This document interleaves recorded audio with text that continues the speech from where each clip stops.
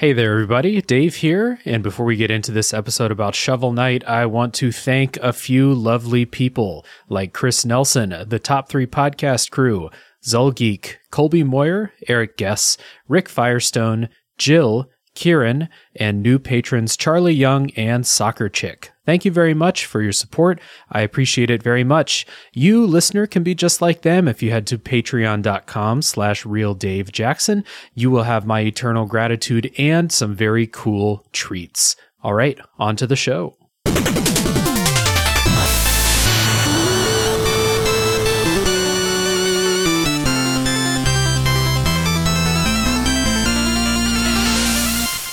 Hey everybody, my name is Dave Jackson, and you're listening to Tales from the Backlog, a video games podcast where each week I am joined by a guest to talk about a game we played.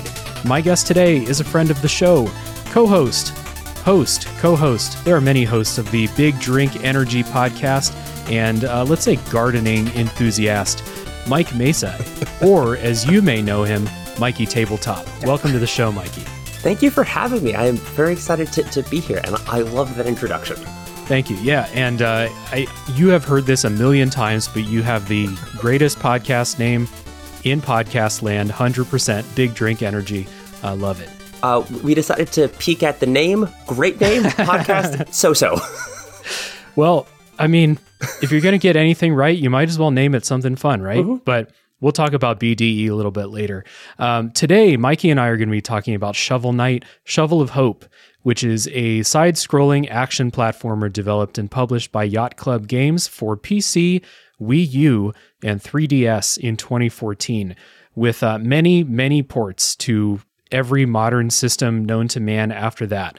And note, I did say we're talking about Shovel of Hope today, which is the main Shovel Knight campaign, the original one. We're not going to be talking about the other ones with Plague Knight and all of them. There are a couple I might go back to later, but anyway, only Shovel Knight's campaign, Shovel of Hope today. So, Mikey. Yes. If we were in an elevator with some potential investors and you're going to pitch Shovel Knight to them, I don't know why we're trying to sell Shovel Knight, someone else's property, to these investors, but if you were going to try to elevator pitch someone on Shovel Knight, what would you say? So I gave it some thought, and what I had was a wonderful retro-inspired platformer that pays tribute to the classics without feeling like a copycat. This indie game has cemented itself in modern-day canon. Absolutely. Yeah. I wrote down that this is a love letter to platformers from the 8-bit generation with all of the modern comforts and quality of life to cut out the frustrations of the 8-bit generation. Yeah. And we'll get into that a little bit later.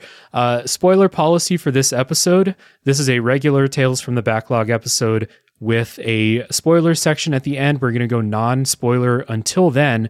However, Shovel Knight doesn't have a super spoilable story. There are some cool moments at the end. We're going to save those for the spoiler section. But this is like not at all a game that's going to be ruined for you if you like read the ending on Twitter or something like that. That's not really what this game's about. But there are some cool moments. We'll save those. We'll talk about our favorite bosses and stuff, kind of more shop talk, I guess, in the spoiler section. Yeah, so, nice. Yeah, before we get into talking about Shovel Knight, Mikey, you're the host of Big Drink Energy, among other podcast projects that I've heard you talk about that sound really cool. So I know that Big Drink Energy is on a bit of a hiatus right now. People can obviously still go back and listen to it. So what is Big Drink Energy, and what are the other things you've got maybe coming in the pipeline? So Big Drink Energy, my co-host Alex describes it as hot ones, both energy drinks. Even if it started off just as a straightforward energy drink review podcast, because it started at our truck driving company, and all of the drivers were always drinking energy drinks because we're on the road 14 hours a day. Yeah. But it's kind of transitioned from that to be, okay, we have an energy drink, and then we just banter and we use that as like a vessel for conversation for the next hour. Yeah. I think a good example of this new spin on BDE, we had Ryan from Listoff come on, and it's one of our longest episodes, and we only talked about energy drinks for literally 7 minutes, and the other 90 minutes was us talking about Elden Ring and farmers markets and like his son stealing things. Just like I don't want to make his son sound like a criminal. It's a very cute story, but kids steal things. It happens. But it's mostly just like we use that as a conversation starter, and then depending where it goes, just like that's where the episode goes along. And obviously, that's not a very welcoming topic. It started off just like literally as like an office gag, just like it was coworkers doing it. But it's difficult to get people to listen to that. It's difficult to get guests to come on because not everybody's like really into energy drinks. So over the last few months, we've been experimenting with a couple like one-off or like maybe 2-episode podcasts, try something new, see if anything sticks, and then maybe in the future we'll have more of those. But we have a comic book podcast where we interview people like in the indie comic sphere. We have a fighting game podcast where we review like it's been almost exclusively PS1 era fighting games. Like me and my guest will actually play. We'll fight each other and then like review it like after we fight each other. So that's a fun one. And then I think that's pretty much everything. We have one single episode reviewing the Mighty Ducks cartoon. It's legitimately the wildest 90s cartoon you will ever see. I don't understand how anyone thought it was a good idea, and it's mind-boggling how 90s it is. So that's fun. If it's on Disney Plus, go watch the Mighty Ducks cartoon and then listen to my one-episode podcast on it. Right on. Yeah, I remember listening to that episode with Ryan on Big Drink Energy when I was flying on the plane from Korea to, I believe it was when I was flying to the United States, like moving back here. And that kept me company for a good long while on the plane. So I appreciated that a lot. And you are like a podcast idea man. You've always got cool new ideas for new podcasts. So I'm sure that you're going to have something cool coming out regardless. I was listening to like, I think it was when you were on Unlockables and you were talking about that idea for like a greatest hits podcast about music. Yeah. That one sounded really cool to me too. I'm going to go ahead. So I dropped an exclusive on that one where I announced that it was like I had plans for it. I'm going to drop another exclusive here. Ooh, okay. Where we have I don't want to say who yet because I want to like finalize everything. But after that episode, I had a podcast DM me and they were like, "Yo, music podcast, I want in on it." Yeah. So it's like a done deal now. I've been going back and forth with the two of them. We have a band. And I've been binging this artist's discography, and I'm going to hit him up like in the next week or two. So hopefully that comes out maybe by the end of 2022, if not like January, because, you know, like the holidays are coming up. So who knows? Yeah. But it's going to be out maybe around the time this episode comes out, hopefully. Yeah, right on. That is exactly how my schedule works. And yeah, man, if you got a band or you want me to come up with a band, I'm happy to come on and talk greatest hits. I love that idea for a show, kind of shaping what a greatest hits album for a particular artist would look like. My whole philosophy is never say no. So you tell me what artist you like, and I'm doing it. Like the band we're doing now, I've literally never heard of before, but I'm like, cool. Okay. They're on Spotify. I'll listen to it. So yeah. I'm going to truck 14 hours a day with headphones in. I'm doing literally nothing but listening to music and podcasts. Yeah, exactly. I'm game. Yeah. Okay, cool. So I will put links to Big Drink Energy and the other like stuff that you're doing, like comic book stuff, that's on the Big Drink Energy feed, right? Yes, it's all on it is confusing, but it's less confusing than having to go to multiple feeds. So everything's just on the one page. Right on. So everyone can look down in the show notes and go find something that interests you. I'm sure that Mikey's got something for you. We are going to get into talking about Shovel Knight, and we always begin by talking about our histories with Shovel Knight. What made you want to play this? But I also don't feel like we can talk about this game without giving a little bit of history with the games that inspired Shovel Knight, because this is a game that's trying to tap into your nostalgia a little bit. So, Mikey, what is your history with these kind of 8-bit NES platformers, and then what made you want to play Shovel Knight? So for a long while, I would say like platformers were my favorite genre. Growing up, Sonic the Hedgehog was like my favorite game. I had like a massive Sonic collection. So I grew up playing that. And along with that, in the, it was like some sort of Sega collection was another platformer called Kid Chameleon. And like, that's similar to Shovel Knight, where just like it's a platformer and you get different abilities, but you get a helmet and like it transforms you and like you get the special ability based on like what outfit you have on. Oh, right. Chameleon. Right. Yeah. Yeah. Oh, exactly. Yeah. And, so like I was mostly a Sega kid growing up, but I also loved the Mario games. Like my dad had like an NES, and one of the only games he still had for it was the Duck Hunt / like Super Mario 3, I think it was. So I would play Super Mario 3 a bunch. But I know Mega Man was a big inspiration for this, and like after playing Shovel Knight, I tried to go get into Mega Man. Like, it's so hard. I'm so bad at it. I just like it's really hard. You're not alone, man. I had a whole episode of the show in the summertime where I was just like, it was about Mega Man X, and I was like, this is really fucking hard. I didn't have a lot of fun, and so I get it. I definitely get it. So when did you first play Shovel Knight? Was it when it first came out, or a little bit later? Little bit later. I think it came out 2014, and I think I ended up playing it 2015 because like it was on my radar, and then it won a whole bunch of like Game of the Year awards or like Indie Game of the Year award or whatever. I'm like, okay. So then I want to say I picked that up in like January of 2015 after like that award season. Like it was put like higher on my radar. Yeah. Makes sense. For me, I didn't have an NES growing up. I actually didn't have a console until N64.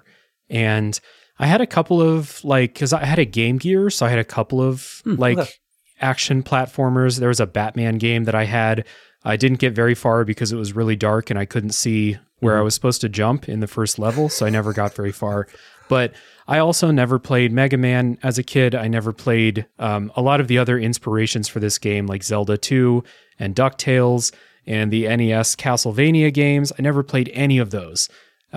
So I don't have a lot of nostalgia for this, style of game, I guess. And like you, it's mostly my experience of like, I love video games, obviously. And like, so I sometimes I'm like, I want to check out Zelda 2. It's on that Switch online service. I can go play it right now.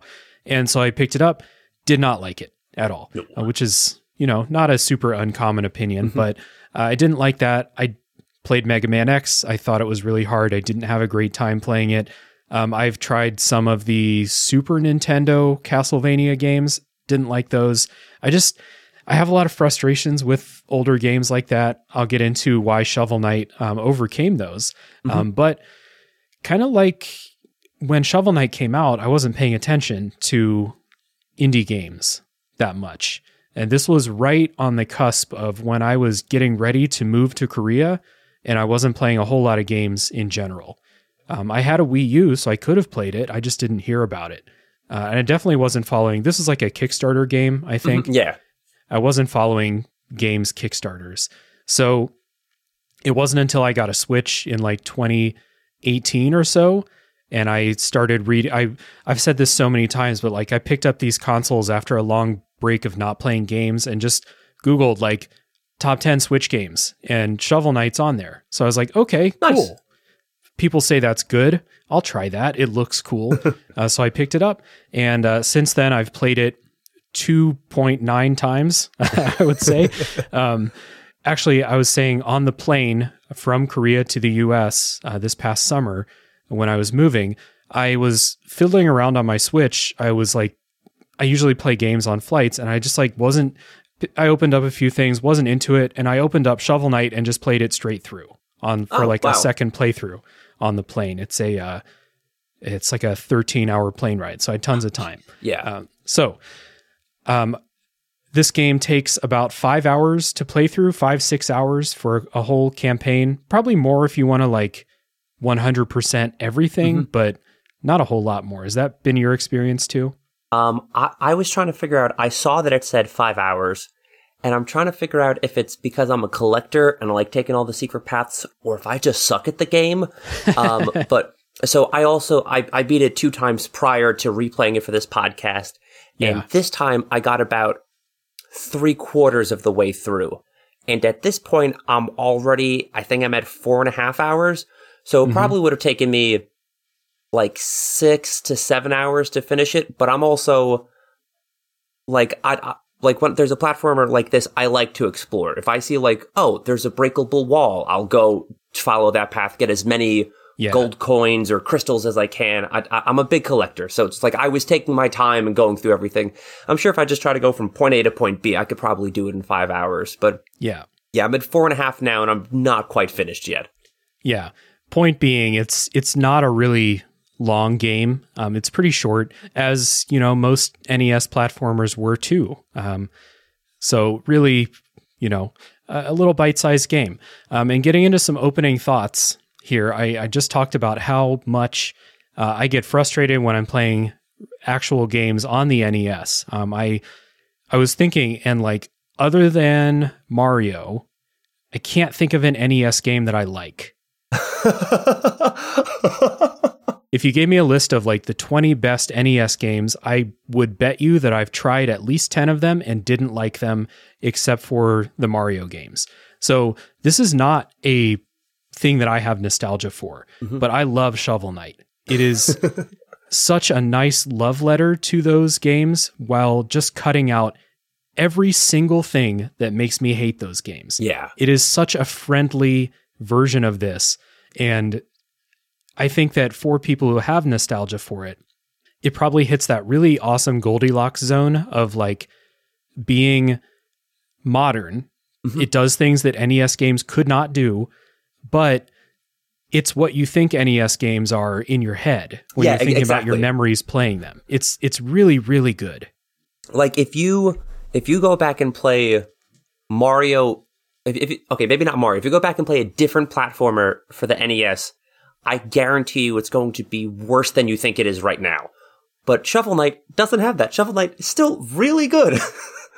Yeah, there's a kind of rose-colored memory with video games from your childhood, I guess. And a lot of the people that listen to this show, people that I talk about games with, we're all relatively similar age. So maybe I have rose-colored memories of playing N64 games and original Game Boy games. When I go back and play some of those games, it's you're right. It's like, whoa, this is rough sometimes, or this is super old. This is super outdated. And Shovel Knight does a really good job, I think, of playing like you remember those games being. Yeah, exactly. Yeah. I think that's a really good way of putting it, because it takes everything that made the platformers enjoyable 20, 30 years ago or when you were a kid, but just applies that to a modern game. So just like it has the same vibe, it's just slightly better. Yeah. So we are going to take a little music break. When we come back, we're going to dig into Shovel Knight.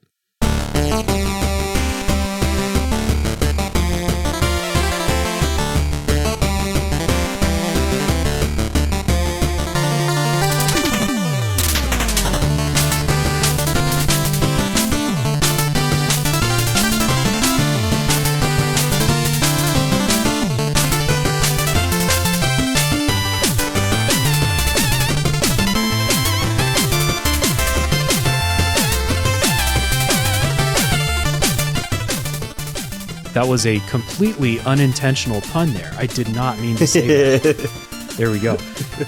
So in Shovel Knight, we're going to set up the story here. You play as Shovel Knight, a knight in blue armor, and has a shovel for a weapon.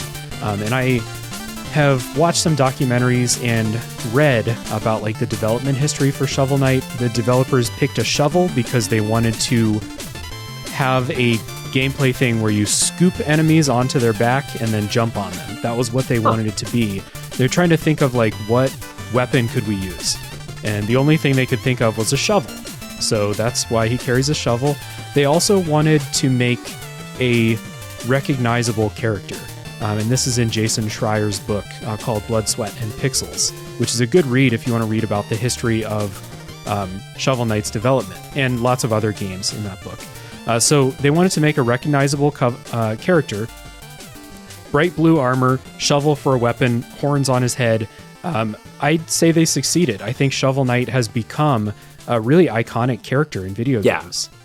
Very much so. I was about to say he's one of only 3 amiibo that I own. Ooh, because, there it is, yeah. Because I love the design so much. It's just like, he's very standout, but like, the shovel not only like it fits him, but like the whole gameplay is like designed around it. It's like the shovel's great. It's like even just the horns. Like I think there's a little Shovel Knight logo on the base of the amiibo. Just the T in his helmet and the horns.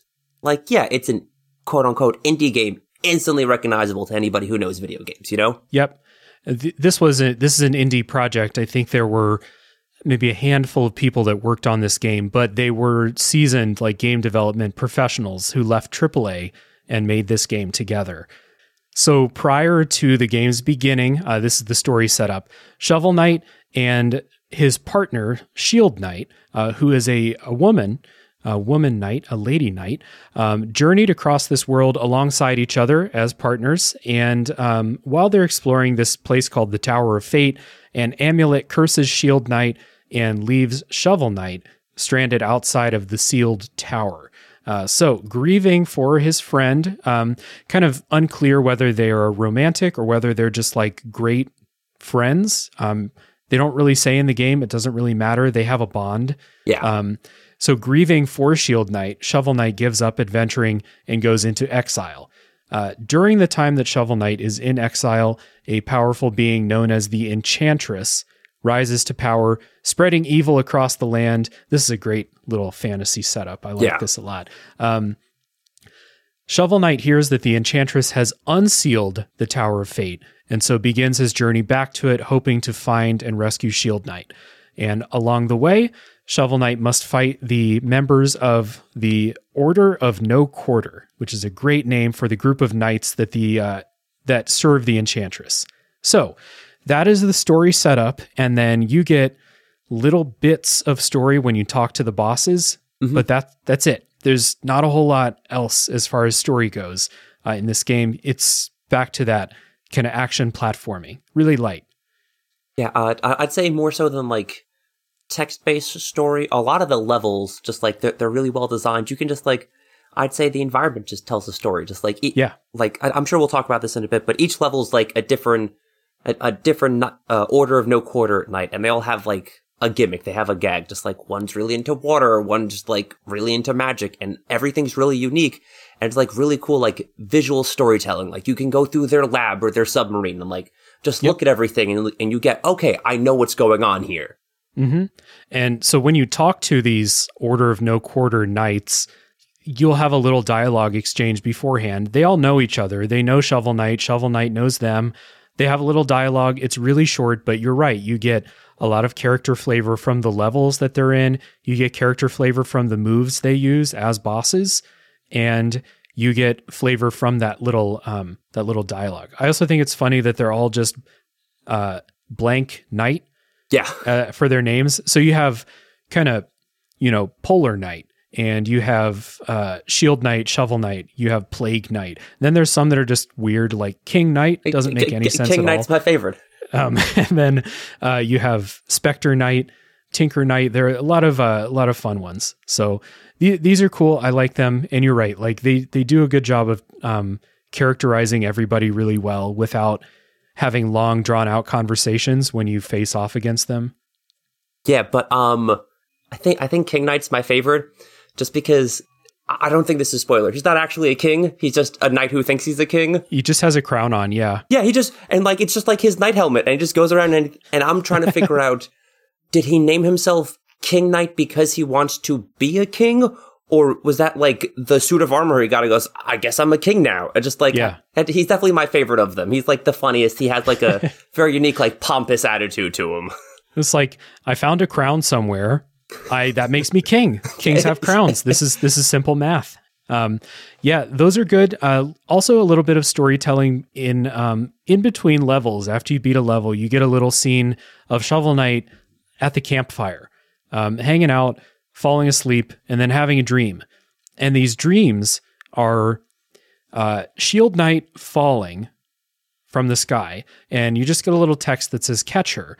And you move Shovel Knight around, you try and catch Shield Knight. But the way I'm describing it to you sounds very simple, but I think that these scenes really, really evoke how like guilty and bad Shovel Knight feels that he fucked up and like couldn't save her. It's like surprisingly really good. No, it's one of the notes I have. All I have is dream sequence cool, because I was going to expand upon it, but just like, it really is. And just like, even the transition of sitting at the campfire, like in the middle of the woods, to switching to this dreamlike realm that he's in. And then everything's like in slow motion because it's groggy, because it's dreaming. Just like, these levels at most are like 8 seconds, maybe 10 seconds. They're very tiny. They're like interludes. But like, I think it's a really good job, like in those 10 seconds of conveying like his inner thoughts of, I couldn't save her last time. I have to save her this time. And as he progresses through these levels, and he meets more and more of like the minions, just like the regular, like the bad guys that he comes across on the stage, they come into the dream sequence as well. And like, he just feels like guiltier and guiltier. And that's how I took it, that more and more bad guys are like, the bad emotions just keep piling on as he goes on, you know? Yeah, absolutely. Like you said, they're very short. The way I describe them with simple words, they sound like nothing, but they carry a lot of weight in the story. And for a game that story takes a very obvious backseat to gameplay and music, which we'll talk about, the story in here is surprisingly memorable. And there are some cool things that happen in the story, which I won't spoil, and we'll save that for later. But yeah, so getting into gameplay, let's listen to a little bit more of that music. This game has like the best fucking music, so I'm going to cut in as much music as I can. So let's listen. We'll come back and talk about gameplay.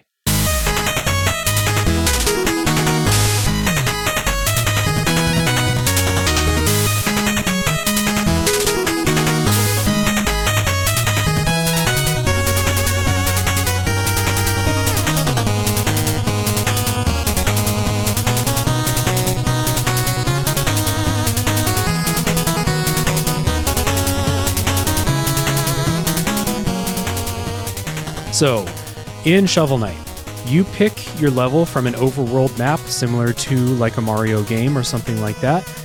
It's kind of open. There will be like blocks.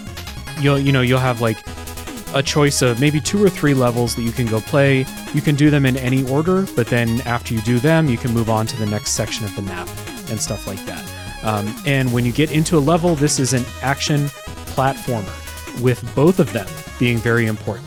So you have 2 main moves, and I think this is part of Shovel Knight's genius and a callback to games of this era. Shovel Knight has 2 moves. You can swipe with your shovel, and then you can do a downward thrust. And you get items that you can use, but that's one button press as well. It's really not a complicated control scheme, and I'm not going to be the first person to say this, but they do just an incredible job in the first level of teaching you how to play this game. It is so good. So as soon as the game started, I opened up the options menu to see what button did what, to see if I need to like map it, or that's always the first thing I do, to see if the buttons fit. And you open it up, and it comes up with a picture of a non-copyright infringing NES controller, and it's up, down, left, right, and the 2 buttons, and it tells you what they all do, and that's it. You could literally play with the NES controller if need be. Like, that's what it's designed around. That's true, yeah. Yeah. You actually just need the D-pad and 1 button, I think. Or 2. No, you need 1 for shovel, 1 for jump. Yeah. Yeah, 1 for shovel, 1 for jump. Because for whatever the reason, the up button on the D-pad uses magic. Right. Uses your up and B uses your magic items. But that's it. So on the Switch, you press B to jump, and you press Y to use your shovel, and that's all you got. It's really good. So the downward thrust I talked about, we'll just talk about that for a second. Inspired by Zelda 2, Link's plunging attack, or as more people may know it from Super Smash Brothers, like me, and DuckTales from the NES. So when you jump, if you press down on the D-pad while you're in the air, you'll begin this pogo move. And it's really easy, and something that I think makes it really easy is that you just need to press down once. You don't need to hold it down. You don't need to do it again after you bounce off of something. Shovel Knight will continue to do this as long as you keep bouncing on things until you touch the ground or until you press the shovel attack button. And that's really important because this is your main platforming move too, and the platforming in this game is hard. So it's really important to free up your brain to just focus on where you're bouncing. I did not know that. The level I was playing today, I kept dying in this one spot because I had to transition from like bouncing on like bubbles on my shovel to breaking platforms to go through them to bouncing on like a fish. And I kept dying because it was too difficult for me to do everything like one after the other. Because I kept holding down until I thought I needed it anymore. Ah, man, I'm such a jackass. It's I mean, the game doesn't tell you this. It's part of that tutorialization, which I'll talk about in a second. But let's just get this out of the way. I complained about a lot of those 8-bit games. We talked about how hard Mega Man is. I think Zelda 2 is super hard. This game is also really, really difficult. Yeah. It is a precision platformer. You need to bounce off of sometimes like 10, 15 things while going over a bottomless pit in some of the later levels. It's really hard. And the thing that I think makes it bearable is that you only have to focus on where you're bouncing. You don't need to press any other buttons to keep bouncing, and the way that they tutorialize. So in the first level, this is a common point of praise, but I actually found this to be the case in every single level. They will start you out with the basics of whatever the key mechanic of that level will be. So I wrote down Mole Knight's level, which is the lava level.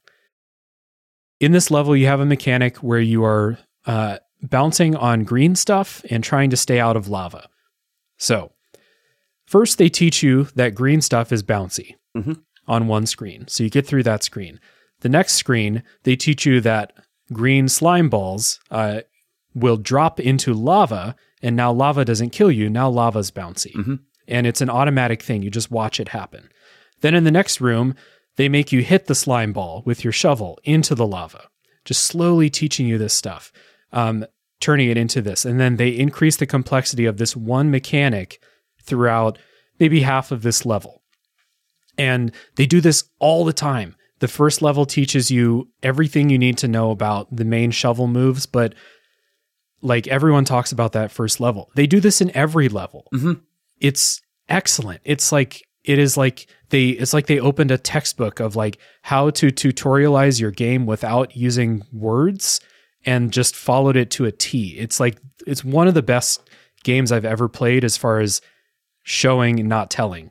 I think for my gaming experience, I think the only game that might give it a run for its money and like not like force feeding you how to play the game would be this and the first level of Portal. I think both of them do a really good job of just explaining the mechanics through gameplay and like through working and reacting with the environment more so than a text box pops up of like, oh, to pull up your inventory, press Y. Just like it's very much organically, just it comes across that way. I was going to mention Half-Life 2 also. So Valve. Yeah, same thing. It's Yacht Club and it's Valve. They have solved tutorializing. Everyone, like, please take note. This is the best. The other thing that I think makes this game like not as frustrating as it could have been, because we're talking about how difficult it is there is a lot of quality of life over real NES games. So, I mean, like I said, I don't have childhood history playing these games, so a lot of them I've picked up and tried to play for the first time in the last 3 or 4 years. And I find a lot of those games to be sluggish and imprecise, especially when it comes to jumping and attacks and hitboxes and stuff like that. All of that feels amazing in Shovel Knight. In fact, when you're doing the pogos, the hitbox for your shovel is actually much bigger than your actual shovel sprite, just to make it easy. It's a very generous game. So that's really cool. The other thing I really, really appreciate is there are no lives in this game. In the way that death is handled, there's no game overs. So, Mikey, do you get frustrated when you play some of these old games that use the continuation of arcade mechanics with lives and game overs and timers and stuff like that? One time I was at my friend's house and we were playing Sonic 1 or Sonic 3, on original Sega hardware. And it was like 4 of us, and we were just like passing and playing. So either one of us died or we beat the level and we passed it. And we were going to try and beat the game in one sitting. And we made it to like the second to last level, and we ran out of lives, and there was no more continues like we were at. So we just had to go back to square one. And like, we played it for hours, and we just said, fuck it, we're done. We're not redoing this. Yeah. Fuck that. Yeah, we spend 4 hours doing this. So we're not going to spend another 4 hours doing the same game. Yeah. But they didn't have that in Shovel Knight. And the way it's done in Shovel Knight, it's all tied to the money that you have. It's like the jewels or whatever. And like, I'm sure someone's smarter than me. I'm gonna go ahead and say Rick from Pixel Project Radio. I'm sure he would have some insightful commentary about how like the confines of capitalism like rule your life and everything's tied around money. And I'm sure there's a deeper meaning to it.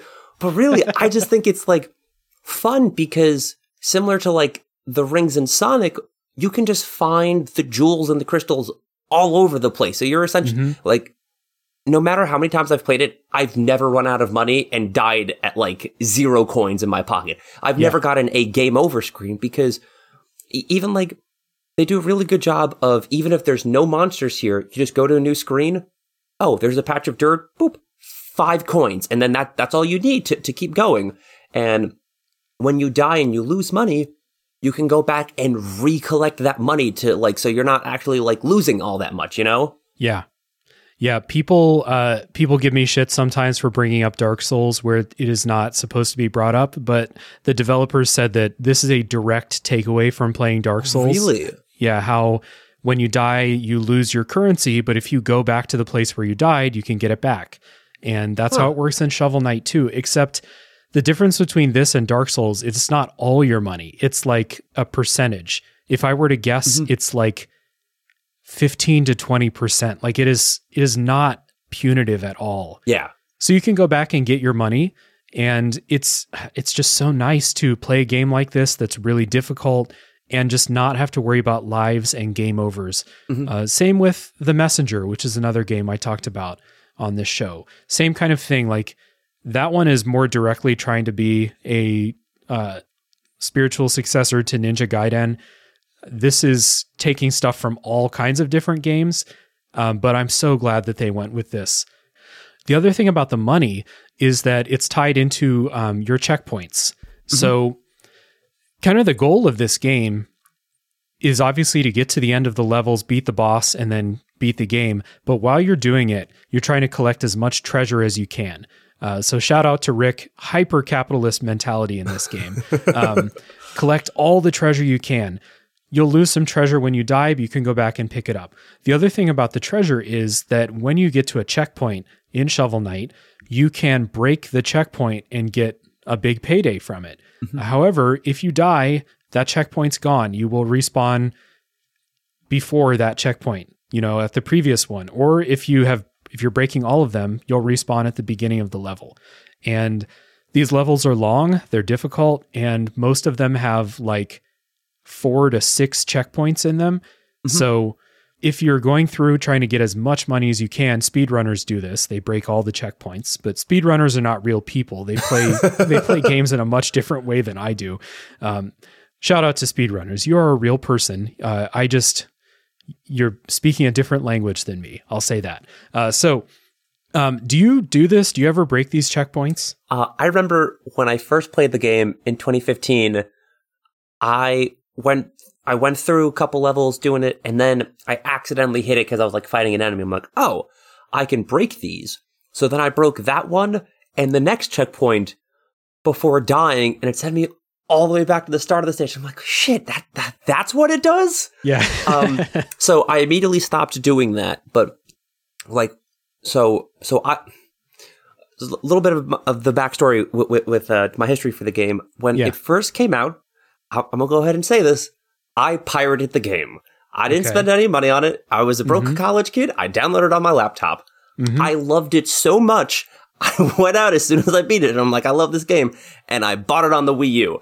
And then when I played it the second time on the Wii U, it's when they did a couple like updates for it. And now they had like in-game challenges for it. And one of the challenges was to beat a level breaking all the checkpoints.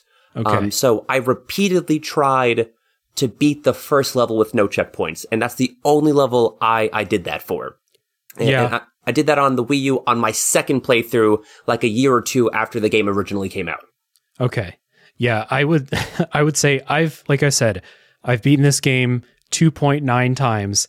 I would not feel comfortable beating any level except the first one with no checkpoints. This game's hard.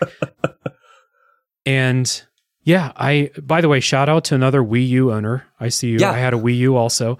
There are dozens of us. Yeah, I don't break these checkpoints either. This game's too hard. And you get extra money for breaking the checkpoints, but you don't need extra money unless you are trying to buy all of the extra armor sets and stuff like that. So this is a nice little like bit of choice that the game gives you, like kind of creating your own difficulty, risk reward. I kind of wish that money was a little bit more scarce, so you would have more reason to break these checkpoints. But that's kind of like a half-hearted wish. This isn't like a super serious critique of the game. It's just like I never felt the need to get extra money. I had more money than I could ever need. Yeah. Like the gameplay of the levels itself can be hard and difficult and challenging sometimes, but there's enough leniency in the game that's not really much of an issue. So like I think it's a fair balance but between the two, but like I said, I've literally never run out of money. I've never gotten a game over screen, and I don't know if I would have enjoyed the game more if I was like, oh no, I have to beat it this time, or I'm gonna like run out of my coins or whatever. Yeah. Yeah. One thing that I think is really good about this breaking checkpoint system is that you basically can't break them by accident. You need to hit them twice, I think, for them to break. So if you're like fighting something or just not paying attention, dicking around, press the shovel button when you're not supposed to, you'll crack the checkpoint and you'll be like, oh shit, okay, don't hit that again. Really smart of them to not make them one-hit breaks and let you accidentally do it. Yeah, and I think you also have to... So the checkpoints are essentially, they look like a lollipop. It's like a glass ball on like on a stick. You might have to jump up and hit the glass ball. I don't know, like if you do a ground attack, just like, I don't know if you do a ground attack, if it'll hit it. So like there's no way you're accidentally going to ruin your checkpoint and like ruin your run of the game. So like they're very like lenient on that as well. Yeah, they also don't have enemies spawning right next to checkpoints for the most part. There's some places maybe where there's like a flying enemy that might wander over that way, but it's never like, you know, you're on a tiny platform with a checkpoint and 3 enemies. Never does that. This game is very nice. It's a very nice and generous game. Yeah. So with that money, you take it in between levels. You can take it to the town and you can buy upgrades. You can buy, to upgrade Shovel Knight's health, you buy a meal ticket and you get a giant like turkey dinner that upgrades your health. And you can upgrade the amount of magic that Shovel Knight has too. The other thing you use money for is to buy these magic items. So if you've ever played Castlevania and you're thinking of holy water or axes or anything else that you press up and B to use, this game has those too. So you find them by exploring in levels. You'll find a very recognizable chest with a merchant inside of the chest, which is funny. This game has a nice sense of humor about it. So you can buy the item from that merchant. You find those by exploring. And if you miss it, another very nice quality of life thing is that guy's in the town. He'll sell you that upgrade after you beat the level. It's just a little bit more expensive. So again, such a generous game. I love it. Did you have a favorite relic or item that you bought? Oh yeah, I do, but I will. I'll let you say yours first. I don't want to take it. I have a feeling there's like one obvious best one, and then there's a personal preference after that. Yeah. Okay. I think my favorite. I think it's the very first one you get. It's the magic wand. I liked having like a long range weapon. Yes. Because with the shovel combat, everything got to get real close, and sometimes if you're swarmed with enemies, there's a bit of a recoil. So if I hit an enemy, I slide back a couple pixels, and if there's an enemy behind me, if there's like all over the place, I get hit with that. It's nice being able to shoot fire at them from a distance. Yes. And there are lots of levels where enemies are placed as platforming hazards more than enemies that you're supposed to fight. You know, there'll be a dude often you're supposed to pogo across a bottomless pit, and then there's a guy at the end shooting fireballs, and you're supposed to navigate that. But if you use that magic wand, you can just shoot fireballs from your side, kill that thing, and then do the platforming, right? So yeah, super handy to have a ranged attack. My favorite is the phase locket, which just gives you like 2 or 3 seconds of invincibility. And so when I was replaying this, getting ready for this podcast, when I got all the way to the last level, and I was playing at work, and I was like, this lunch break's running a little bit long. I got to get back to work. So I just watched the last boss fight on YouTube. I did a New Game Plus, so I had all of these already, and I just kind of phase locketed my way through the game. It's really, really powerful. The only thing that it can't save you from is falling in a bottomless pit or lava. Everything else, though, the instant death spikes, all of those things, you can just walk on top of it for a couple seconds. Boss fights are super easy if you have this. Not super easy. You still have to learn them, but much easier. So I use this a ton. One thing with the relics, it took me a couple levels to realize this. At one point, you get a fishing rod. Yeah. And at the edge of one of the platforms, if you see a little like sparkle at the bottom, you can drop the fishing rod and it'll give you an item. And I remember this because I played the game before. So I'm dropping the fishing rod and there's sparkles and I'm waiting and like it comes back up and I don't get anything. It took me 3 levels to realize once I drop it, exclamation points come up. I go, oh, I have to click A to reel it back up with the item. And I went a bunch of levels. I'm like, am I doing something wrong? I feel like there should be an item there and I'm just missing it. Like you get a fishing rod for an item, but it turns out that Shovel Knight's just the world's worst fisherman. Like he doesn't know what the fuck he's doing. So one thing that I thought was like really funny was, you mentioned it earlier, but I think Shovel Knight has a very subtle sense of humor. It's a lot of like one-liners and gags that I think like really add to it. But if you use the fishing rod somewhere where you don't have those sparkles, pretty much all of the items you pick up, one of them is gonna do a sword. But because you play with the shovel, you can't. It's not an item. You can't use it. Just like, what am I gonna do with this sword? And you just keep going on. Trash. Yeah. Yeah. Pretty much. I believe another thing you can do with the fishing rod is you can use that with the Troupple pond. I never did a bunch of fishing in this game, so I never did the Troupple, which is a portmanteau of the word trout and apple. And it's a giant red apple-colored fish that you can talk to. There's a whole quest line to like collect a bunch of stuff for that. I never did that stuff. Did you? Not this playthrough. I did originally. And so there's this chalice that you can get. And then if you go fishing and one of the Troupple like acolytes comes up, they'll fill up your chalice with either like invincibility for 3 seconds, it'll refill your magic or refill your health. Like you get a bonus like if you run into them in the wild. Oh, but nice. Another thing I used the fishing rod for, I actually use it as a weapon if I was above an enemy on one of the platforms. You can drop it. And I remember specifically like the level I was on today, I want to say it was Mole Knight's level. I was on a platform and it's like the sand or the dust squares that if you hit it, they fall apart. Mm-hmm. There was a bunch of enemies there and I was up on top and I used the fishing rod and they all fell. So I didn't have to deal with it. I just avoided those enemies entirely. I had no idea you could use the fishing rod as a weapon. That's super cool. You have to be above them. So it's like very specific, like when and where it is. But like when it works out, it's fun. You're like, oh, I used the fishing rod. Yeah. Cool. There's a lot of other relics too that you can use.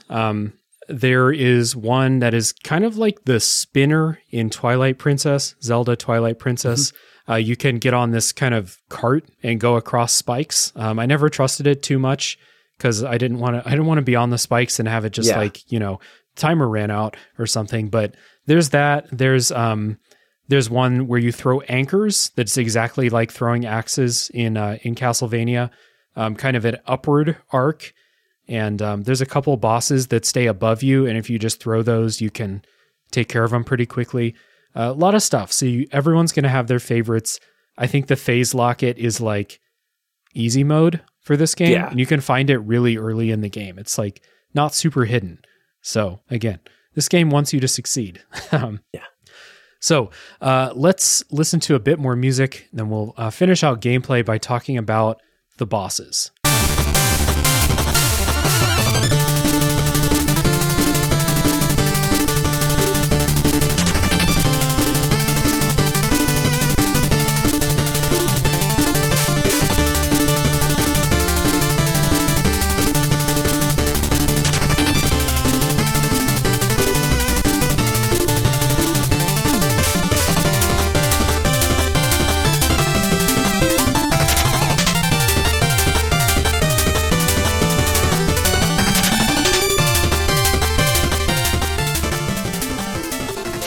So, at the end of each level in Shovel Knight, you fight one of these Order of No Quarter Knights, and these are kind of reminiscent to me as someone who, like, honestly didn't get to boss fights in a lot of these old 8-bit games, but very reminiscent to me of Castlevania and Mega Man style bosses.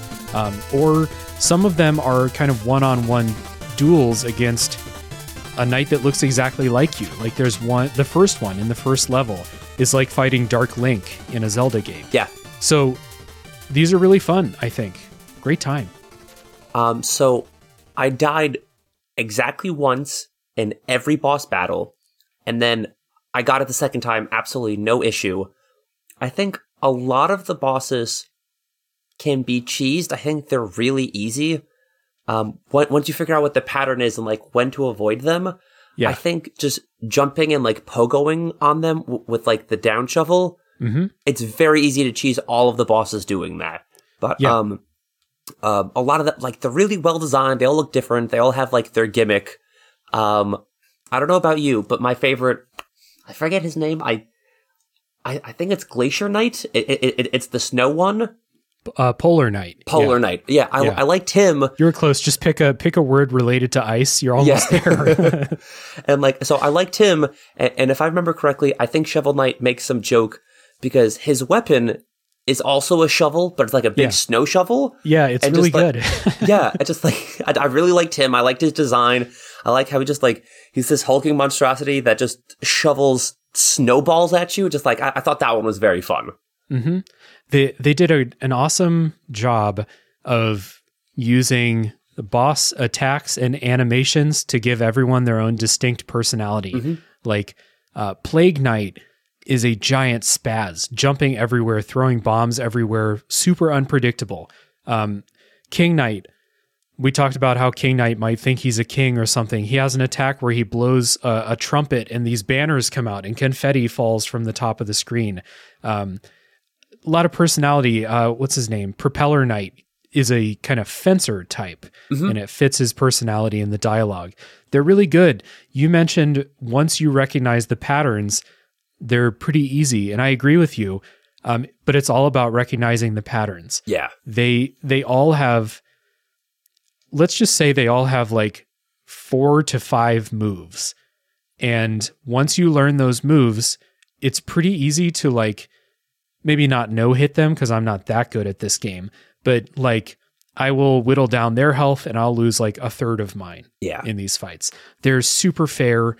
There's only a couple that kind of piss me off because I don't like boss fights with bottomless pits, and that does happen from time to time in this game. But other than that, super fair. I really, really enjoy these. The music is great, of course, because all the music in this game is great. Good boss fights. Yeah, funny enough, the Plague Knight level, I think the mini boss halfway through that level gave me more difficulty than actual Plague Knight. I don't remember what the mini boss was. I think it was like one of the big guys, but I remember, like, I have it in my notes. It says, "Screw the mini boss. Plague Knight was easier." There are mini bosses in here. Some of them are like legit more difficult than the real boss. Some of the mini bosses are like guarding the way through and you have to fight them. There's often bottomless pits or other hazards in those rooms. Some of them are pretty tough. I'm thinking about the one in Propeller Knights stage, where if you mess up, you'll like fall down to a lower part of the level and have to fight your way back up. Yeah, kind of a pain. But the bosses themselves I really enjoyed, which is another thing that I cannot say about bosses in a lot of retro games, or bosses in a lot of games in general. Boss fights are pretty hit and miss across video games, I feel like. Yeah, I never played the Castlevania, so I'm not sure. But I got a lot of retro Mega Man vibes from these bosses. Mm-hmm. Like, a lot of the Mega Man bosses are just like, it's all something man. It's like Leaf Man and Lumberman and Fireman, and we have King Knight and Polar Knight, and one of them is just Black Knight. It's just it's very similar to that. Yeah. Black Knight, the incredible 2004 movie starring Martin Lawrence. Yeah. I don't know if it was 2004, but I love that movie a lot. So got to shout it out sometimes, whenever I get the chance. So yeah, we've talked about the music a bunch of times in this game, or in this episode. The music is fantastic. Like, if I really sat down and tried to make up like my top 10 video game soundtracks, video games were like, every single level, I'm like, this music bops. I love this. This game would be on that list. It is an incredibly fun and catchy soundtrack. It's really good. The very first note I have on my list of notes that I took while I was playing was just music slaps. Just like, as soon as it opens up, I think my favorite song is the music on that very first level. Yeah, Strike the Earth. Strike the Earth. Oh, it's so good. I bought the album of it online. It was on Bandcamp, and I bought it, and I bought it a couple years ago, like after I bought the Shovel Knight game, almost exclusively for Strike the Earth, because that's how good it. Like, I can't tell you the last time I bought music. Everybody's just like streaming music now, but like, I like it enough that I bought this video game soundtrack. Yeah. This might be sacrilegious to say, but Strike the Earth is as iconic of a first level music as the first level music in Super Mario Brothers. It is incredible. Really sets the tone for the game, really gives you this like, okay, we're on the quest. It's like a driving, motivating, catchy as hell music. It's really good. Obviously I haven't cut the music into the episode yet, but by this point in the episode, you have surely heard it, for sure. Another thing I noticed about the music, when you're in town, when you go to buy the meal ticket to get more health, or you go to expand your magic, it's the same song for town, but whether you're like walking around town, you're in the kitchen getting the meal ticket, or you're in the bar underneath, it's the same song, but played with different instruments based on where you are. It's louder and it sounds busier when you're in the kitchen because it's played with different instruments, because he's for whatever the reason, it looks like his kitchen is like a blacksmith's office. He's like hammering out like his eggs or whatever. So it's like very noisy there. And like, it's the same song, but played differently than the rest of the world. And like, it transitions when you're going screen to screen based on where you are in like that town area. And I thought that was cool. Mm-hmm. Yeah. And we talk a lot about the Strike the Earth, the music in the first song, or the first level, but all throughout the game, every level's music is really good. They have different tones. They have different types of things that they're doing. I think I'm not a professional musician. I have not learned about music a whole lot, but like, they have some that are a little bit more melancholy, some that are a little bit like, still driving high tempo type stuff, but not like, the super happy, like we're striking out on the quest, like Strike the Earth is. It's really good. I read that this was one of the things that the developers kind of cheated on when replicating what an NES game sounds like. They used the sound chip that was in the Japanese Famicom, but added a few extra channels for this one, for this game. So it's one of those things. It sounds like how you remember those game soundtracks sounding like, but it's not exactly like an NES game. That gives them room to add in different layers of instrumentation or different melodies or harmonies. Really awesome. Yeah, just like it definitely has that like 8-bit sound to it, but I don't know if fuller is the correct term. Yeah, but it sounds like there's more there than it. Just like argument's sake, like the same song played on a guitar versus played with like a whole band. Like it's the same song, it's the same thing, but it just feels like there's more going on with it because they had that upgrade. Yeah. Yeah. Also, good sound effects in this game. I really appreciate those when you bust open a breakable wall, or when you dig through, a big block of dirt or stone or something. Always appreciated those sound effects. Little shout out to those too. The other part of this 8-bit aesthetic is the way the game looks, which this is another place where they kind of half and half. They are pretty faithful, but then they cheat in a few ways that just make the game look better.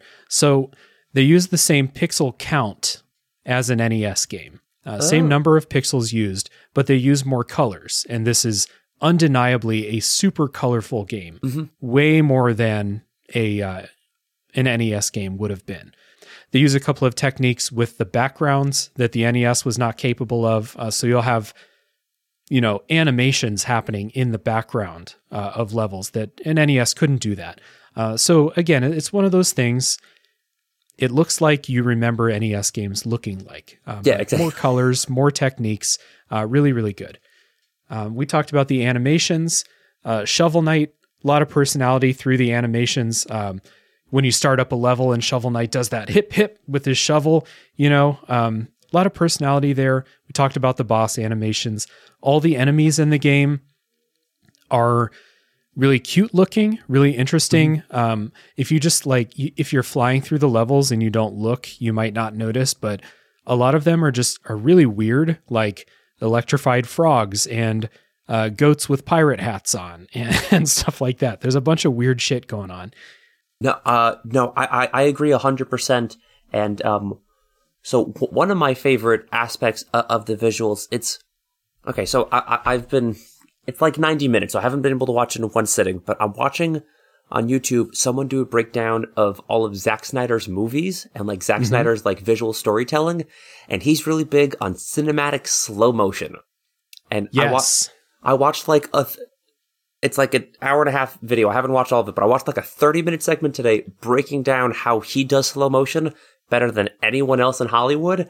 And I think Shovel Knight does slow motion really well. It's a fast-paced game. It's a platformer, and there's not often slow motion. But when it hits, it lands. It's like good slow motion. I had written down as just a little touch. It's a small decision that they made that really helps these moments stick in your memory, is when you land the winning hit on a boss, you get this extreme screen shake and slow down. The background changes to a solid color. The boss often drops something funny that goes along with their character. Like King Knight drops his crown, Propeller Knight drops a rose. Solid background, slow down. It makes that last hit feel super epic. Yeah, very much so. If I remember correctly, when that happens, it is a solid background, but it flashes between a few different colors before landing on like one solid background for the last one.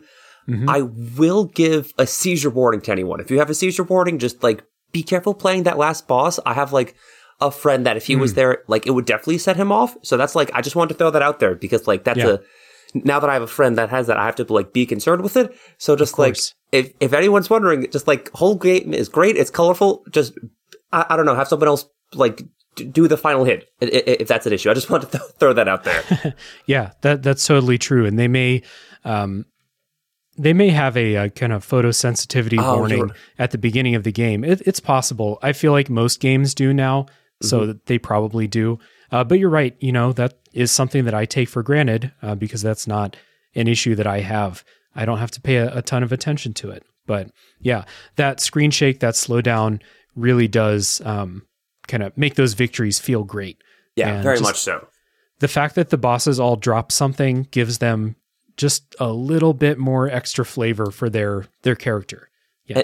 And again, that goes back to like the visual storytelling we were talking about. There's not a lot of dialogue, but all of these characters, they have like personalities and character traits, and like it feels like a fleshed out story because of even the tiny little like rose visual gag. Like it very much like fits with the vibe and like helps expands the story.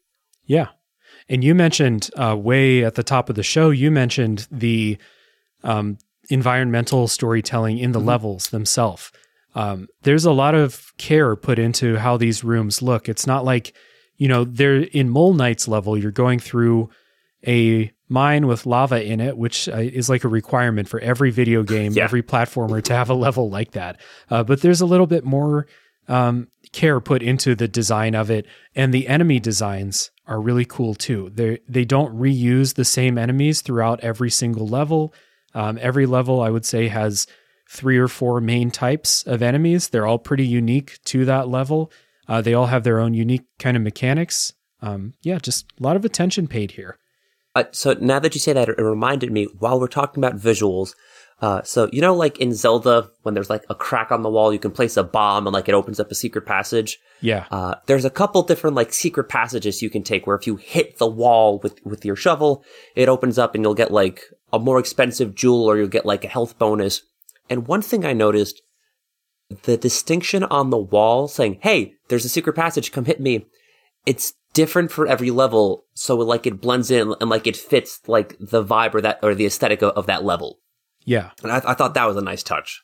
While also, you're right, because the levels are using different tile designs, but that kind of key, that thing that says, hey, hit this wall with your shovel, there might be something in here, that is always the same, but with the kind of blended into what the walls look like in this particular level versus the other level. So you always know like that visual language that says hidden wall, hit this, just like in Zelda. Yeah, exactly. I like that they blended it in.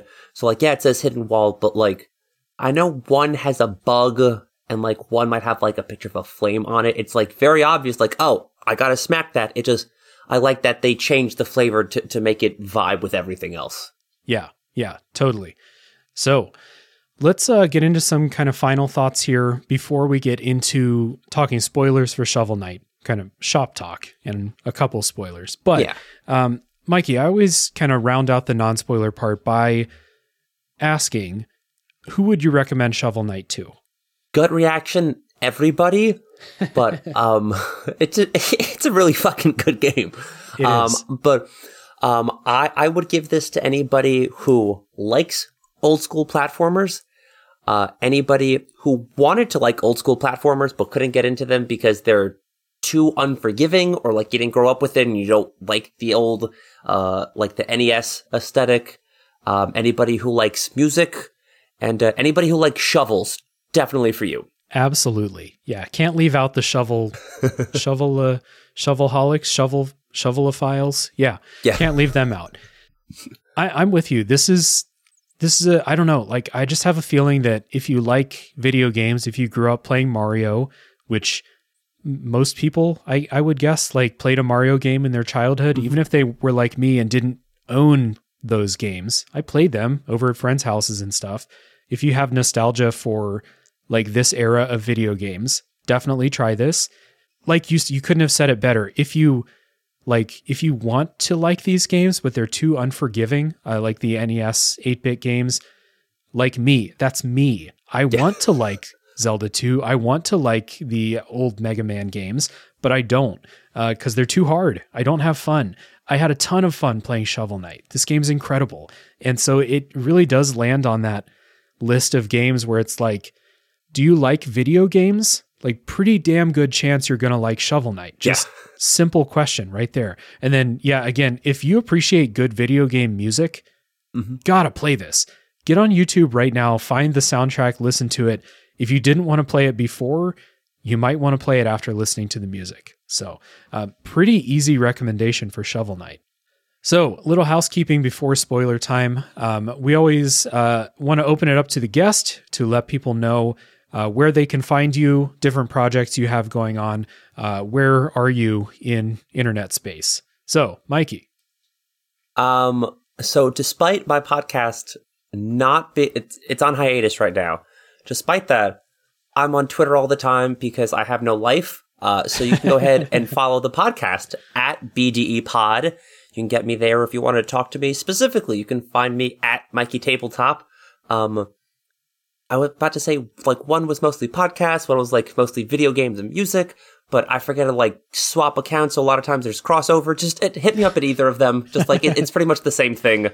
But yeah, just, like, so even though we're on a little bit of a hiatus, by the time this episode comes out, I'm hoping to have a couple more episodes on my feed out, so that'll be a lot of fun. And even if you don't like energy drinks, I'm sure there's something on the BDE page that you can find that you'll enjoy.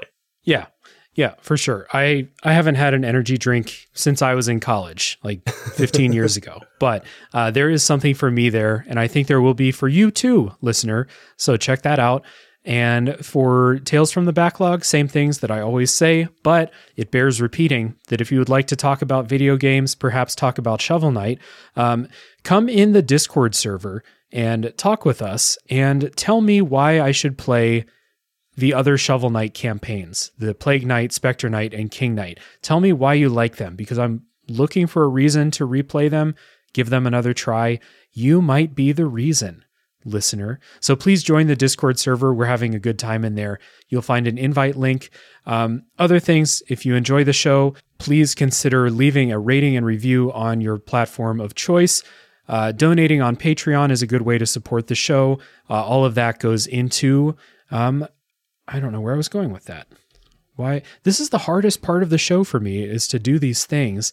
I can talk about the games, no problem. I cannot plug my shit. I will say, when the podcast first started, it took us to episode 13 to get our plugs right. We would either, like, give, like, the wrong Twitter handle, or just, like, forget to do it, or just it's fine. But I'm just going to go ahead and say, go ahead, subscribe to the Patreon, give him money. Just like, like, what else are you doing with it? You're going to go buy a cup of coffee? You're going to buy 5 Arizonas for it? No. Drop it on the Patreon. Appreciate that, Mikey. Yeah. All the Patreon funds go directly back into the show, whether that's buying games for the show, buying equipment, paying for all of the fees that no one tells you you're going to pay when you start a podcast. Well, things you maybe don't have to pay for, but I like to... pay for my hosting, for example. I don't like those free sites. So Patreon funds go toward that. I would appreciate it very much. You would be my hero. I also have another podcast called A Top 3 Podcast, where each episode is a top 3 list. I think that one's a good time, so check that out if you want to hear me talk about literally anything other than video games. So Mikey and I are going to take a break. When we come back, it's spoiler time for Shovel Knight.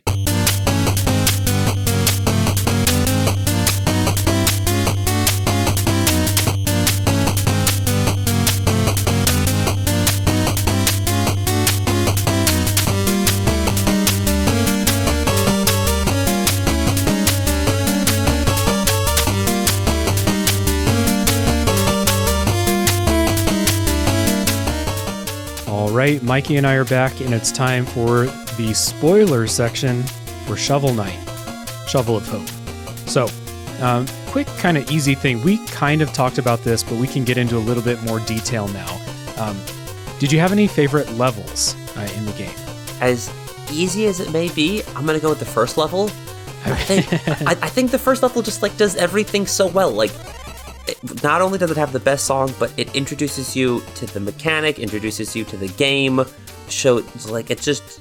I'd argue that's, like, Shovel Knight at its purest. There's a whole bunch of secret levels, and there's, like, replayabilities, because at later levels, when you get, like, items that you didn't have, you can go back and, like, find more hidden places. It's just, like, it's very well done. It sets the stage, and, like, I'll go back and, like, replay that first level if I need, like, more money or something, if I want to, like, buy a suit of armor. So, like, I've definitely played that level more than all the other ones. So I think the first level is my favorite. I mean, it gets all this praise, and it's completely deserved. It's an excellent level. It's the first level of Super Mario Brothers or Super Mario World. All the Mario games do a really good job of teaching you how to play them without, well, most of them, without talking to you and telling you how. They just show you. Same with Mega Man X. I didn't have a ton of fun playing Mega Man X, but the first level teaches you everything you need to know about playing, except for the dash, because you get that later. But you get the point. This is right up there. It's just an excellent level. It's fun. It's not like they're teaching you how to play the game, but it's not fun. Like a lot of like modern AAA games will have tutorials that are not that fun because they're trying to teach you so much shit. Mm-hmm.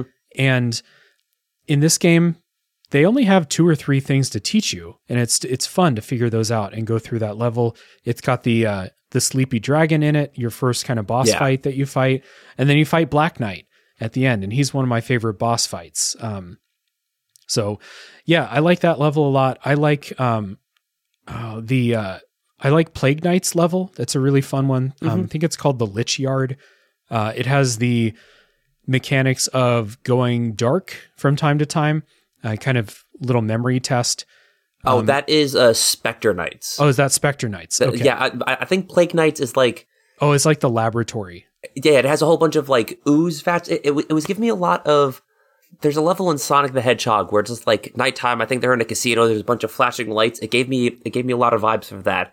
But I think the Spectre Knight one is really good. I played that level on Halloween. I'm like, oh, this is so fitting. It's a good Halloween level. Yeah. It's also got the mechanic of the platforms where you have to manage the weight on them. Yes. Of like how many enemies are standing on it, or if you're standing on it. I thought that was really fun. Again, tutorialized. I have that written down, yeah. Yeah, tutorialized really well. It's a good level. Those are some standouts. I like Propeller Knight's stage a lot. It's just really hard. Like, yeah. I think the platforming is interesting and a good challenge. It's just hard. It's really hard.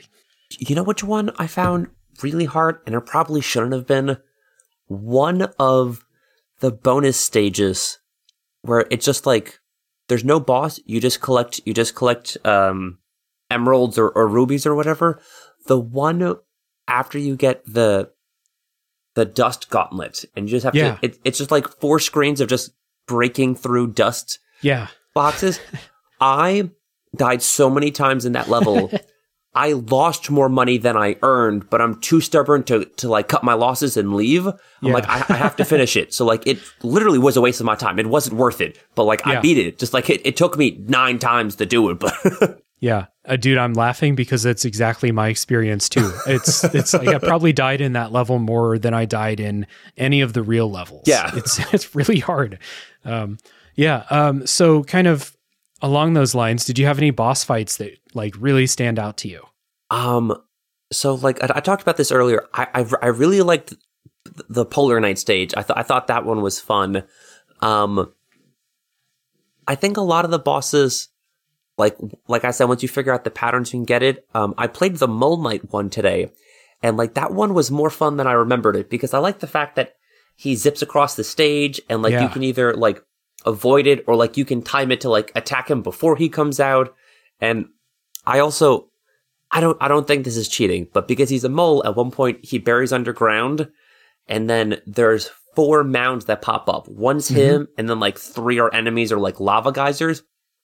I paused it, and you can see his little visor sticking out the bottom, so I knew which one was him. So I would then unpause it and like not waste my time and go get him.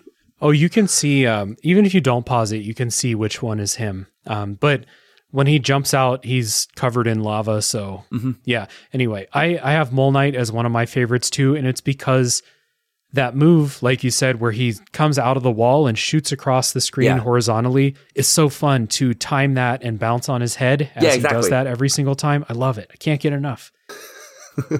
Another one I really like is Spectre Knight. It's one of the early bosses, so I think it's one of the easiest ones, but I just had a really good time learning the patterns, and this is one that like he doesn't touch me anymore. It's a very easy fight, but I learned it myself. And it's a great feeling when it's like, you know, this boss is easy, yes, but it's easy because I mastered this. Yeah, exactly. It's a great feeling. Any others for you that you think stand out?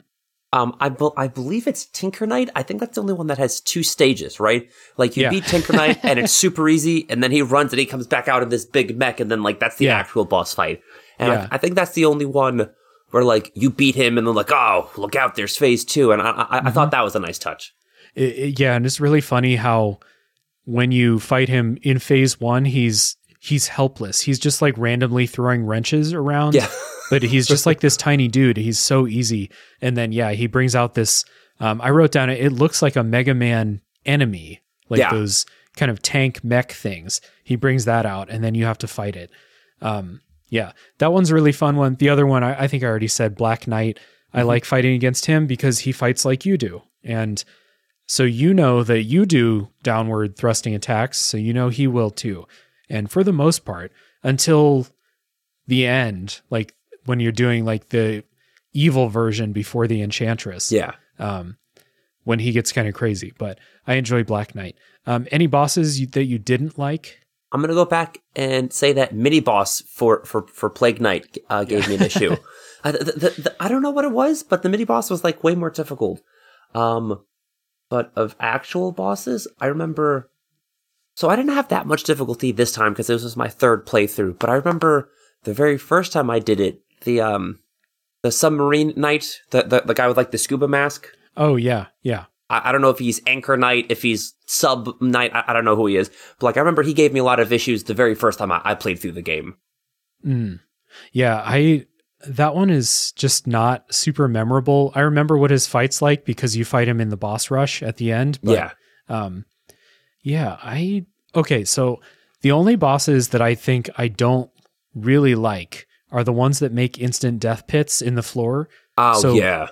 Polar Knight has spikes that he makes, and I don't appreciate that. Propeller Knight and the Enchantress both make instant death pits in the arena, and Propeller Knight especially is kind of annoying because he'll try and blow you into those. Yeah, definitely. By doing like a fan thing. But Propeller Knight's funny, and Enchantress is the last boss, so I'm not like super mad. It's just I consistently across any game don't like it when boss fights have instant death stuff in them. I'm going to backtrack a little bit, but now that you say across any game and we talk about Submarine Knight, I think this probably has my favorite underwater level of any game. I was playing like some modern game that came out like in the last 5 years, and I'm trying to swim underwater. I'm like, how the fuck has no one figured out how water mechanics work yet? And it's and I thought no one has ever done a well-designed water level. And then Shovel Knight, it's really good. It's not like Mario where you have to like manage like floating in the water. It affects your jumps, and like you don't have to worry about running out of air. And I think it's like probably the best water level that I've ever played. It's very low friction for sure. You don't have to swim. You don't have to manage oxygen. You jump higher because you're underwater. That's really it. I agree. I don't often have fun in those Mario levels where you have to swim, and I don't often have fun in other games where you have to like find oxygen bubbles and shit when you're underwater. I think The Messenger did that, and I wasn't a big fan. But this one, good times. Yeah. Bosses, mostly good. Couple that have annoying mechanics, but even if they have an annoying mechanic, I think the bosses are fun. So I don't have a whole lot to say about like the game leading up to the final area, like the tower. One thing I think is funny is you find a second town as you go through the map, and there's a catapult on there that you can use to catapult yourself back to the first town, and it doesn't really save you much time because running on the overworld map is really fast. But it's very funny to be like, they have this catapult system that will shoot things from one town to the other, including people. And just, I think you get the catapult like halfway through the game. And like you said, it doesn't take a lot of time because when you're on that overworld map, it's at most, I think, 8 right arrow buttons to get to where you need to go. Like the map is only so big that you have to go down to town. Yeah. It's just something funny that they threw in there. Again, nice sense of humor. Indie games that try to be funny are often like too try hard to be funny, I think. And this game's not. It's just like a very nice kind of laid back sense of humor. So the tower. Not going to like go level by level. The tower is a nice final exam, kind of. They bring back enemies and platforming mechanics and hazards from all of the other stages as you make your way, kind of like Mega Man X, through the levels leading up to the final boss fight.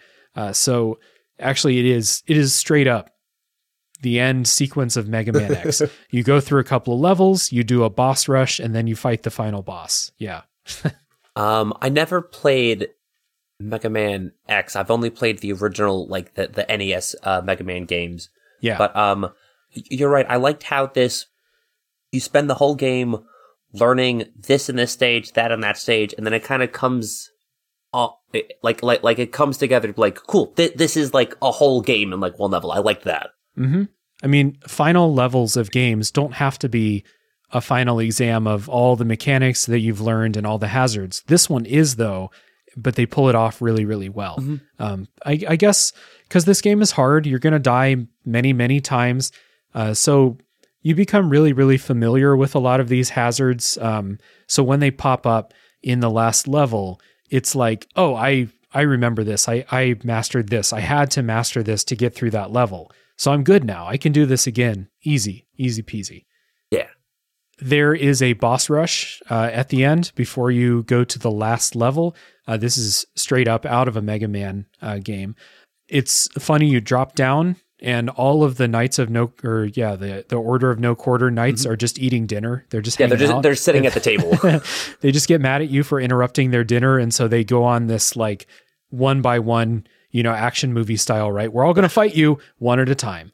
And so they come at you and you have a boss rush. You have to beat all of the bosses without dying. Though, in saying that, this is as friendly as they could have made this. Mm-hmm. It could have been super hard. It could have been super annoying. They were like, nope, we're going to let you heal between every battle. We're going to refill your magic. I think it's every 3 fights you refill your magic. Super friendly. I really enjoyed this. Yeah, I'm normally not a fan of boss rushes just because, like, I've already beaten you once. I don't want to have to beat you and your homies again. But, like, I didn't feel too burdened or, like, put out by this one. I'm like, okay, it makes sense. I did crash their dinner party. Yeah.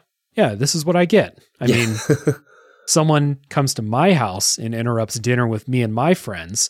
We're going to fight you one at a time. That's how this goes. And if anything, I'm now the villain of the story. I break into your house and ruin your meal. Yeah.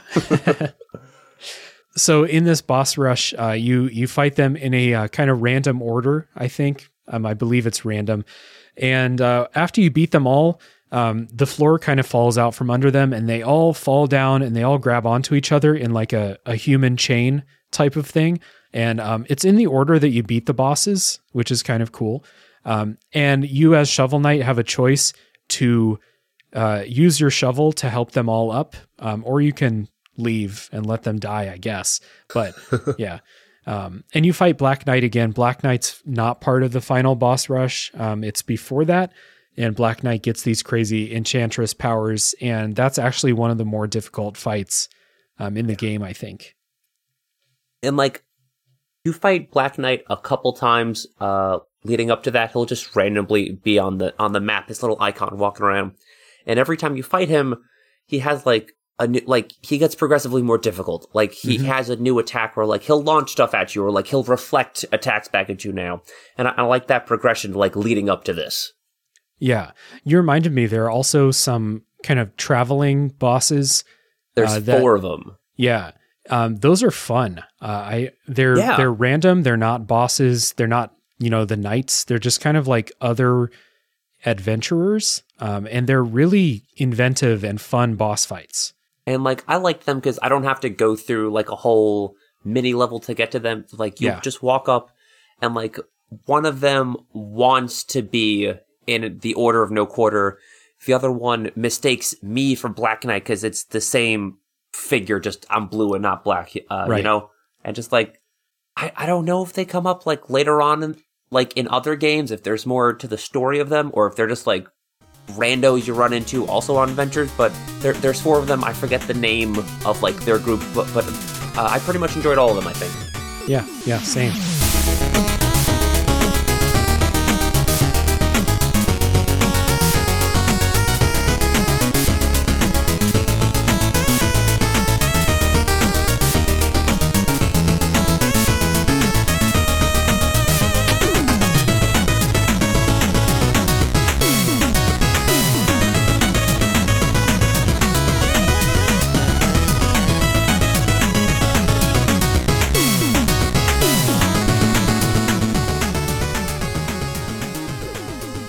So getting into the Enchantress fight, so you get to the end, you fall down this long thing. You have a couple of platforming things, including one where you have to like inch along because the platforms will come up from the bottom and kind of fill in as you move across the screen.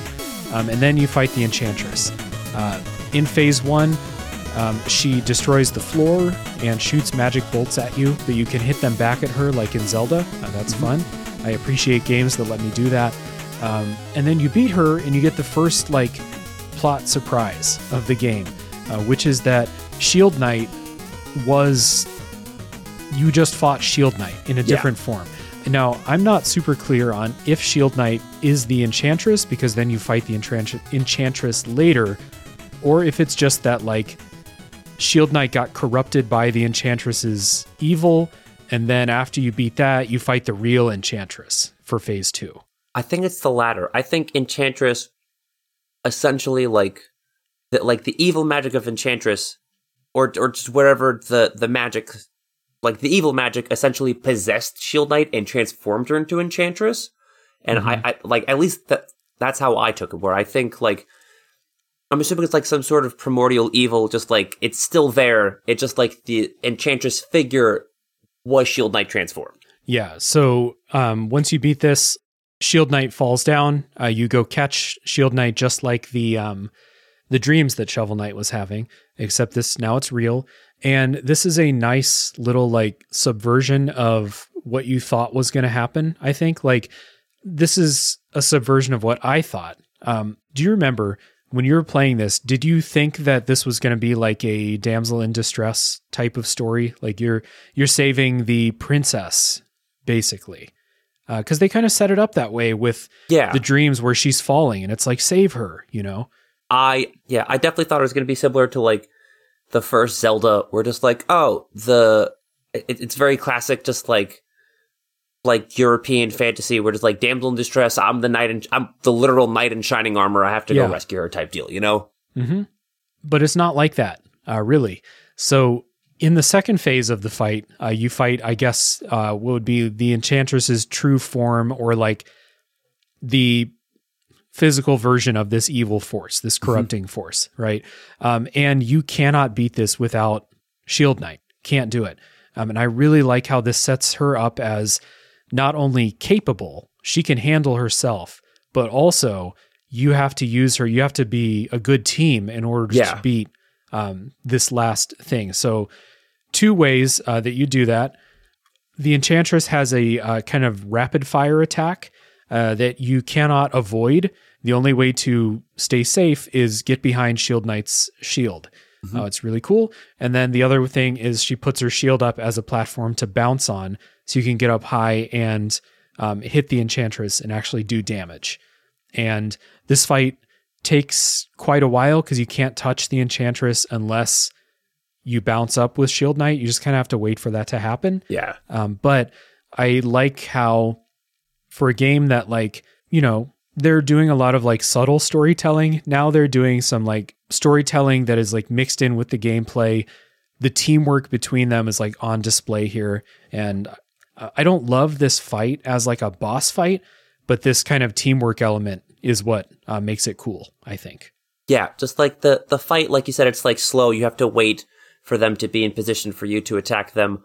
But I do think the culmination of me spending all game trying to rescue Shield Knight to then like team up and work with Shield Knight, I like that payoff. Yeah, it's really good. And again, it's just a nice kind of, I mean, her name is Shield Knight, so maybe I should have seen it coming that she's not this, you know, Princess Peach helpless princess. But I guess maybe it's just conditioning because, like you said, that is the way that our traditional fantasy stories work. You're the knight and you're going off to save the woman who, you know, needs your help.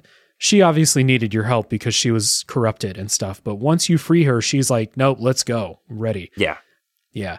So little kind of just ending to the story here. The Enchantress lets out this one final attack.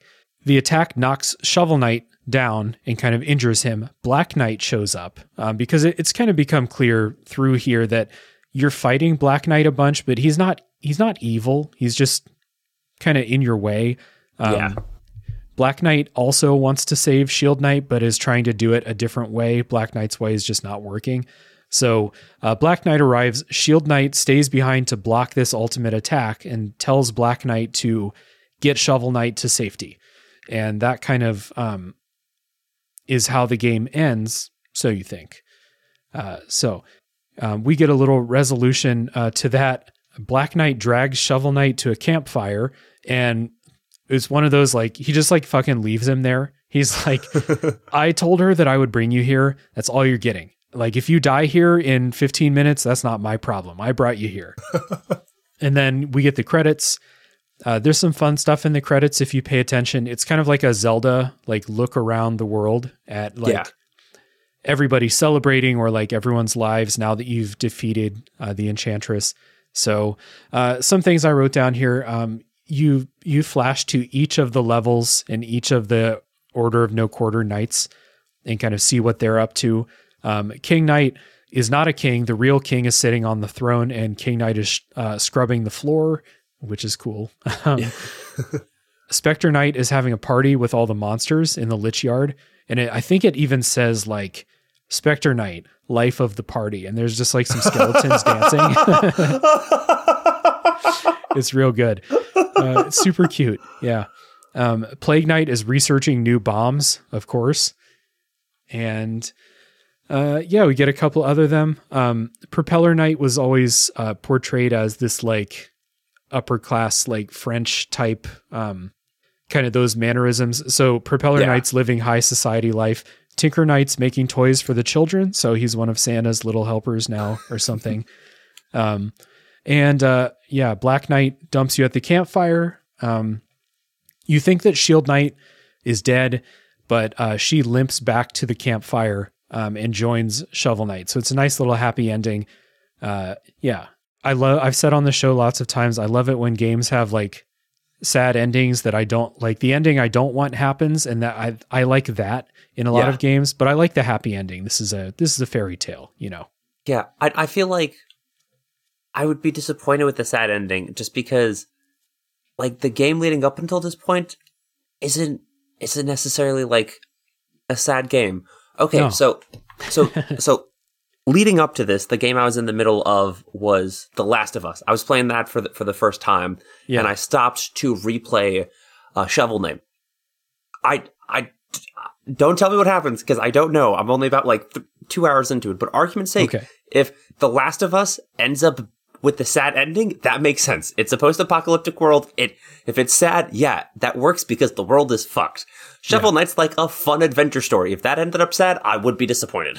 Yes, exactly. This is like there is evil that's corrupting the land. Your partner as a knight has been captured.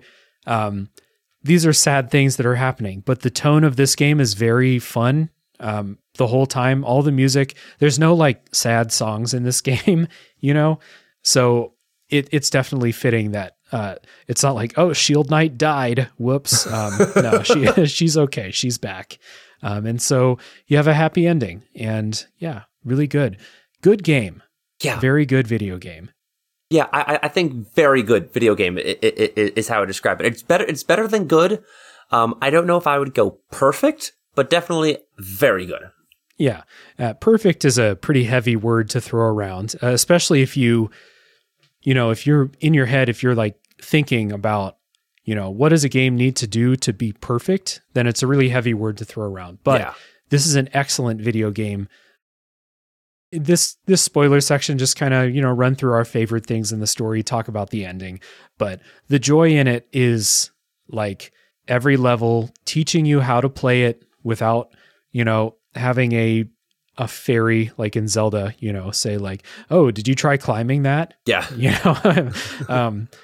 Showing you how to do it without telling you, and then increasing the complexity, letting you play around. I didn't really mention it, but exploring in this game is super rewarding.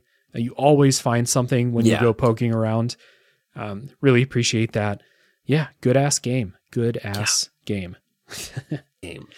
So anything else about Shovel Knight you want to dig into before we say goodbye here?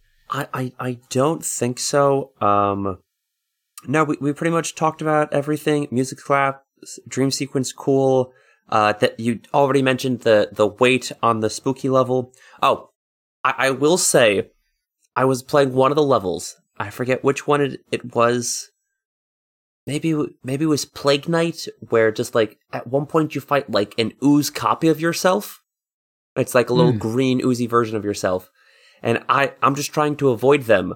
But because it's ooze, like it drops from the ceiling and like forms into a Shovel Knight. It fell blade down, like the attack that I do, and didn't hit me, but it hit the dust platform I was on, and we both fell, and I was furious because he didn't kill me. He like accidentally killed himself and took me with him, and I was so mad. Yeah, that sounds like that would piss me off too. But luckily the game is pretty generous with how many checkpoints you get and stuff, and it's like, man, if it just think about if that happened in an arcade game or a game that has game overs and continue and stuff like that, and you have to start from the beginning or write down a fucking password or something like that. That would really piss me off. But with the amount of things that this game is super nice about, it's really hard to hold stuff like that against it. Like I complained in Mega Man X, the episode, about how many times like an enemy will just randomly appear. Like I'm in the middle of a jump and there's like a trigger that when I jump over this platform, an enemy will fly out from the side of the screen and hit me and knock me down and kill me. And I got so fucking mad playing Mega Man. And like that happens sometimes in Shovel Knight, but not nearly as often. Not enough to get like super mad all the time about it, you know? I not all the time, but I will say, I think it was the Plague Knight level. At one point, I said, fuck this game so much, I take back all my praise for it. I think you texted me that. Yeah, I texted you that. Plague Knight's level is making me hate this game. I think that's the only time. There's something about platformers that makes me like more frustrated than like playing other games. Like, argument's sake, like if I die in The Last of Us, like, okay, I got shot, I got bit by a zombie, whatever. But there's just something about platforming that is like, I should have jumped a pixel later, or I should have watched out. There's just something about that just like makes me want to throw a controller for that genre only. Yeah, I think it's like, if I'm playing Dark Souls or Bloodborne and I die a bunch because a boss is really hard, like I'll get frustrated. But you're right, in platformers, there's this, you may like, cause you'll like look at the screen in a platformer and you're like, I need to jump on this and bounce on that and then jump on that and go. And it's like, seems so simple. But if I die like 3 times trying it, I'll be like, what the fuck? Like, this is bullshit. I hate this. Happened to me sometimes in Shovel Knight. Again, this game's hard, but like, luckily there's no game over and stuff like that. Just all those, generosities really help. So if this game were as hard without those, little gifts that the game is giving, like maybe I wouldn't have finished it. Maybe I wouldn't have played it almost 3 complete times, Yeah, exactly. So I think this has become like I told that story about being on the plane and just like, I don't know what to play. I got to play something because this plane ride's 13 hours long. I already listened to BDE with Ryan talking about Ryan's kid stealing shit. So I got to find a game to play. You know what? I'm just going to play Shovel Knight. Like it's one of those games. It's kind of a comfort food at this point. Yeah, it's really easy to pick up and go. Levels take 15, maybe 25 minutes. So like if you don't have a lot of time to kill and you just want to like play for a couple minutes, you can. It's not like opening up Zelda and like, oh, I'm in the middle of the dungeon, I have to do X, Y, and Z, or I'm not going to like get out. This is very easy. Like I have 15 minutes before I have to go get my laundry. Boop, boop, boop. I beat the first level again, Yep. And another thing is like when you beat the game, it doesn't force you to start a new file. You can just pick up your old file and then go play the levels again, fight the bosses again. You can do it as many times as you want. That's what I did this time with all of your power-ups, all of your health upgrades and stuff. So it's even easier that way. And so it is like, it's a really nice, like you said, I have 15 minutes to play. I can go play Spectre Knights level, can see the skeletons and have a good time. Yeah, definitely. Yeah. All right, Mikey, thank you so much for coming on the show, man. It's I waited too long to invite you on the show. I finally got it done. Lived up to everything I hoped it would be. Thank you so much, man. Thank you for having me. I appreciate that. I feel like you and I have been like running like in the same circles, just like we know all the same podcasters, but just like like I said earlier, just like energy drinks isn't a super inviting thing to have people come onto my show about. So that's why I'm trying to branch into the video game sphere. So like I appreciate you inviting me on. No, of course, man. I mean, like we talk regularly in all the Discord servers and stuff. It just, took me a while to invite you on the show. So I apologize for that. But glad we finally got it to happen. Yeah. Yeah. Nice. I had a great time. Thank you so much. Yeah. All right. So everybody listening, we appreciate you very much. Thank you. And tune in next week for the next game that comes out of the backlog.